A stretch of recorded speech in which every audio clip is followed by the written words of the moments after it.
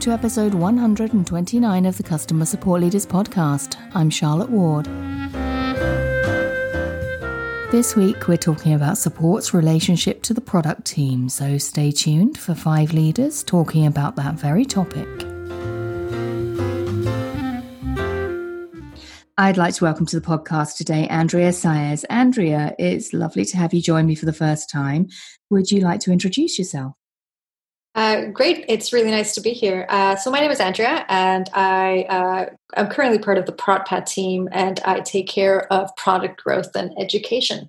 It's definitely been an interesting journey. I started actually as part of the support team and set up the entire support framework. And then slowly, as the years have gone by, I have now migrated to be part of the product team.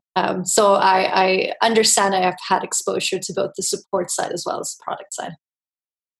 That's awesome, which is a very, very good reason for you to be here today, because we're talking about support's relationship to product this week. So I think that one thing I always say about this relationship is it's one of the best investments that an organization can make is like having really clear procedures, a really strong feedback loop between support and product. Has that been your experience? Have you found particular parts of this relationship work particularly well? Yeah, absolutely. I mean, I having been in both teams, I can tell you that as part of support, it's frustrating when you're part of an organization where you don't have visibility over the roadmap. You don't know what's coming up. You don't know how to speak to your customers. So, it can get really frustrating because you're the front line support. You're there to try to help your customers as best you can. And if you don't have that transparency, it can be really, really hard. So I definitely understand that side of things. And being part of product now, not having that relevant information, not having that feedback to validate the ideas and the problems you're trying to solve, obviously puts a damper on things. So it's a relationship that works both ways, and I think every organization should try to be as transparent as possible. Yeah, it's I think absolutely everything you said there I think is worth investing in. I think investment in this sense probably means certainly process, doesn't it? If not tooling. Have you found any things that, are there any aspects on process or tooling that you've found over your experience have worked particularly well? Well, obviously being part of ProdPad, we use ProdPad, not to toot my own horn. But when it comes to collecting feedback, I always say, don't limit the ways in which you do that. Whether it's through support, which whatever tools they might be using, whether it's Help Scout or Zendesk or Intercom, social, email, conversations, your sales team, open up those channels, because the more silos you add, the more difficult it is for people to reach you, and people might just give up and just not talk to you, right? You don't want that. You want people to feel comfortable reaching out in any way that they want. So the gathering and the collecting, I always say, just open it up, open that process. What's really important and what really has an impact is what you're doing with that stuff, right? So that's what we use ProdPad for, and that's one of the purposes behind ProdPad is to provide this space where you can put in all that feedback regardless of the channel, and then start using that feedback to validate your product backlog.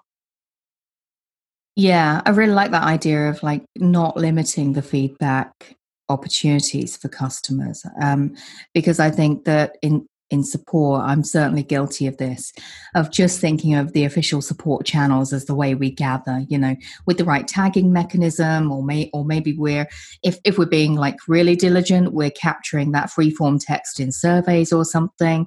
But actually thinking about this much more holistically and taking all the feedback opportunities that you have with customers is really great advice, actually. How do you, what about the other half of that loop then, the product to support? What have you found has been potentially point of frictions there? You described some of it earlier, just that kind of sense of being kept in the dark in terms of what's coming down the pipe on the roadmap, or I guess maybe also the part of the frustration I've found is knowing that you're giving all this great feedback to product and not having a sense of what's being done with it. Yeah. Absolutely. Wow, that's like an hour talk right there. So I think I would try to keep it short. So there's different workflows or processes you can apply to that. The first is, how do you communicate to your team what's coming up? And part of that is sharing your roadmap. We are fortunate enough to not just share a roadmap internally, but we also share a roadmap with our customers. So it is something that's available on our website, which makes it really, really clear to everyone what's happening. The second aspect to that is, we don't talk about features. We talk about problems to solve or opportunities. And we frame that around what we're doing, why we're doing it, and essentially how it benefits the customer. So we kind of change that conversation a little bit. The second is around, obviously, the frustration of, like you said, what happens when you send something in. It feels like it's going to a black hole of, like, nothingness. So the first thing we do is, everybody in the team that manages support is specifically works with this frame of mind of asking why. So when a new piece of feedback comes through, we just always make sure that we ask, hey, that's really great, but can you tell me a little bit more about what problem you're having or why it is that you need this? And so that gets the support team to think about things from a more product-y perspective, so to speak. And it gets them to understand what it is that product needs and how it is that that product process kind of works. So in that sense, the support team then has this product thinking, right? So they get to be a little bit more involved. Then once things get into ProdPad, because we're managing multiple channels, we do have one, actually, in this case, it's me, one person that's responsible for kind of triaging that feedback. Inevitably, there are moments when a bug request comes through. So one of the processes that we have implemented is, if it's a bug, tag it as a bug, archive it, it automatically gets zapped over to our support team, and then they take care of it as a bug. So that's dealt with. If it requires more information, then we'll tag in a conversation, either Emma, who you know very well, as part of the success team, or Ellie, who's part of our support team, and just be like, whoever is managing first line support today, could one of you get back to, customer X, just kind of ask for a little bit more information, and then let us know. And so then they'll manage it, and then we'll come back with that information and then add it to that piece of feedback. So we are really, really involved in just making sure that we have that level of information to really use that to validate then the product backlog. That's really interesting, because everything you described there about how you go back to the customer and how you try and establish, I guess, a greater context and a greater sense of what they were trying to achieve, is supported by everything else you just said around thinking about things in terms of product, but also thinking about things in terms of problems to solve. It's a whole kind of vocabulary. It's a whole kind of vernacular, isn't it? Yeah. I being part of a support team previously, not at ProdPad, I found that when I got a piece of feedback, it was like, cool, thank you, I'll just pass it on. And it would be passed on to product, and then I'd never hear about it again. And I wouldn't know what happened to it. And I didn't know the process, and nobody told me about the roadmap. And I was just surprised when things came up. So by having this process where everybody thinks about, how do we make the best out of this piece of feedback that just came through, we, kind of foster this thought process of, okay, well, let's make sure that we have enough information. Which also, I guess, strength has the effect also of strengthening that customer relationship. It means that you have a tie that's much closer to that customer as well when it comes to that feature or that fix or that product change, eventually making it live, right? You're able to have like really meaningful conversations with those customers that have fed it to you as well. Yeah, absolutely. Also, pre-discovery, then during discovery, we'll have the ability to say, hey, so you said this about this thing. Can you expand on that a little bit more? Or can you tell me a little bit more about that?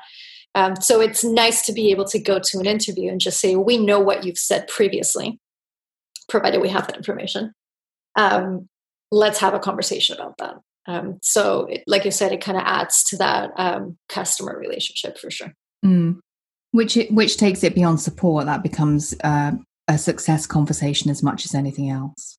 It's a success conversation. It's a product conversation. It's we kind of just think about it in terms of, again, the problems that we're solving. So there have been times when we'll run discovery on something, and it might be Emma that joins our senior product manager. It might be me.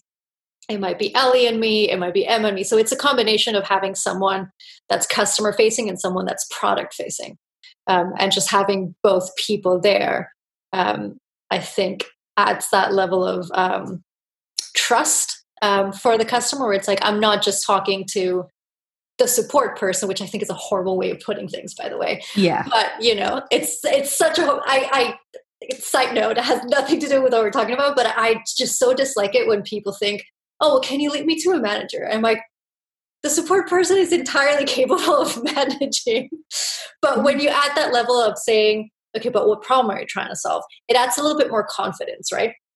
That it's not just that this support person is going to take this piece of feedback you just said and drop it off somewhere, but they're not what they're talking about. And we work as a team and as a cohesive, group of people, and it's not just silos everywhere. Yeah, I mean, I'm glad you brought that up. That was kind of the final thing I was going to say about this, just based on what you said there. That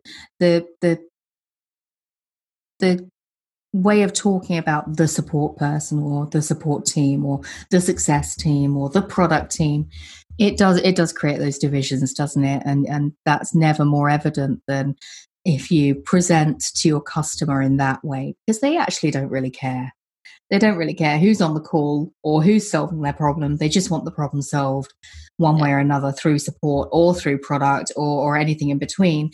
And presenting them with those silos probably reinforces them, if anything.